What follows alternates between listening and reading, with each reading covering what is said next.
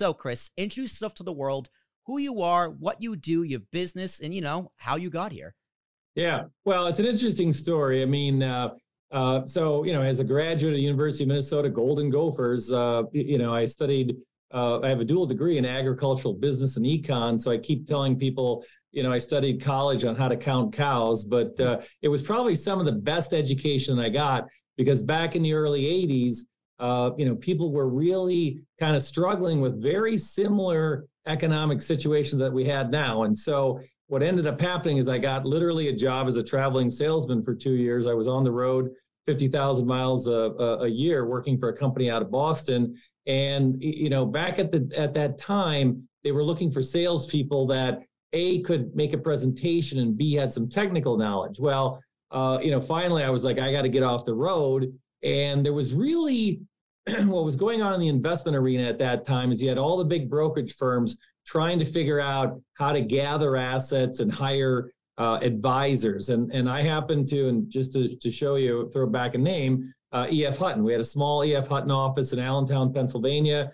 I remember talking to the branch manager, and he was like, well, they were struggling because they were getting away from people that had super, finance backgrounds. In fact, I'll never forget, when I started, there was another gentleman, he was a Wharton MBA, and he'd call up and he'd be like, my name is Joe Smith, and I'm a Wharton MBA, and everybody would hang up on him at the time. And so, I ended up having that right amount of technical expertise, being able to be, understand what the investment markets are, but then also be able to make a presentation to people as well. And that's really how I got started. And then, we had the whole,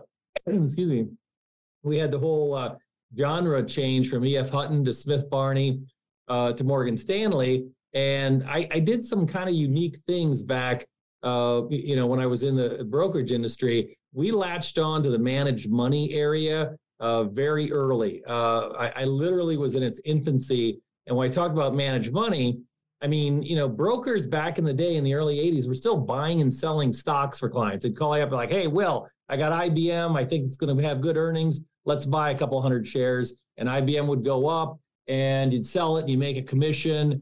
And I was like, I don't think that's the right thing to do for people. I was literally about your age when I started. I'm like, how do rich people make money? Mm-hmm. And it dawned on me that rich people hire professional money managers. So I was kind of at the beginning of really the professional money manager stage. And throughout my career, what I enjoy about my job is I talk to these money managers, and it's the ultimate software business. And what I mean by that is they're literally taking your money and making money with that. Well, then flash forward, I would hire money managers for wealthy individuals. And then I saw all the mistakes that they made. They buy stocks on the way down, over concentration, whatever the case may be.